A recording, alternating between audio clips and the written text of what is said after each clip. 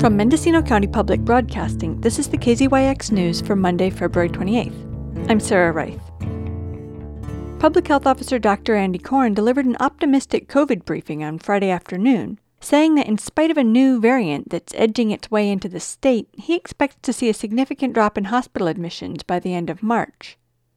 He may reconsider the county's universal indoor mask mandate in the next week or so, and he has high hopes for the community health worker model in educating the public as the disease moves towards being an everyday endemic presence and not quite back to normal life.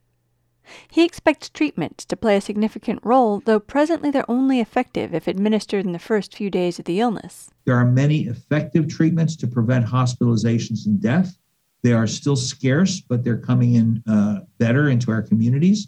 We still need to prioritize for the highest risk people, unvaccinated, immune compromised, or suppressed. And as we did with the first vaccines, we must make these available in an ethical and equitable manner. So the providers will assess people for their risk and then make a recommendation. These have all been improved and there'll be more coming available. And it puts COVID then in a realm of more of a curable disease. The state is moving into what's called a smarter plan for handling the pandemic, starting with shots and masks, but including elements of awareness and education too. SMARTER is an acronym, and one of the R's stands for readiness, though it could just as well stand for recognition that COVID and its surges are here to stay. There is a new variant that you may have read about in the newspaper. It's a subvariant called BA2. And this is significantly different than the 1.1, 1.2, 1.3. It is spreading now through Northern Europe, Africa, Asia, and actually has put a footprint in, as I understand it, 50 countries in the world, and is already up to 20% of the whole genome sequences globally. In the United States is up to 4%. California, it is 1%. So we don't have a lot of it, but just like with Omicron, it could explode. It is so far, seems to be somewhat more contagious than Omicron, but little is known about its virulence or its immune evasion.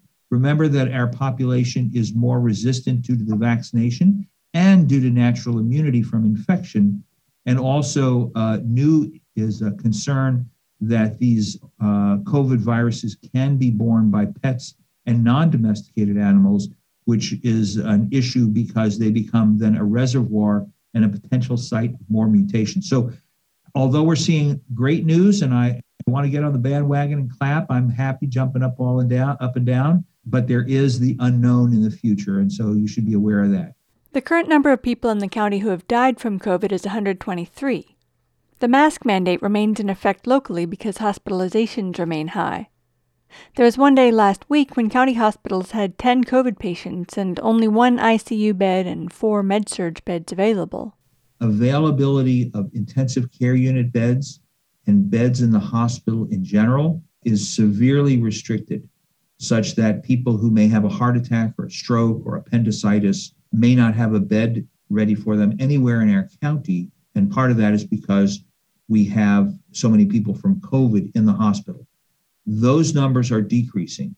As they decrease and we see that there's more capacity in our hospital system, I will join the rest of the counties in the state in saying, we'll go back to just the masking indoor public places for those who are unvaccinated, and in general, universal masking for those people in hospitals, skilled nursing facilities, shelters, transportation, just like the state is doing. But the main reason is because we are not at the same place as other counties in the state in terms of our ability to manage the care needed for our sickest people in the community. Korn said staffing remains problematic too. There has been a large number of people who've left the nursing profession and left working in hospitals just because they were either burned out or afraid of working in the COVID environment. And that has been going on for the last year. But in the last several months, with the overwhelming numbers of Omicron, the work has driven more people out, and there have been significant outbreaks in hospitals and nursing homes. And that meant that they didn't have housekeeping, or they didn't have dietary, or nurses were out and they were ill, and it was just hard to have those beds staffed. Well, in talking with the hospitals in the last few days, that situation has gotten much better. People have recovered from their COVID and less are becoming sick each week. So I believe it was the housekeeping department was really struggling, and now it's on better footing. Nursing seems to be better, and they were also able to close down a special unit that was for housing COVID patients recently. And so that freed up some additional staff.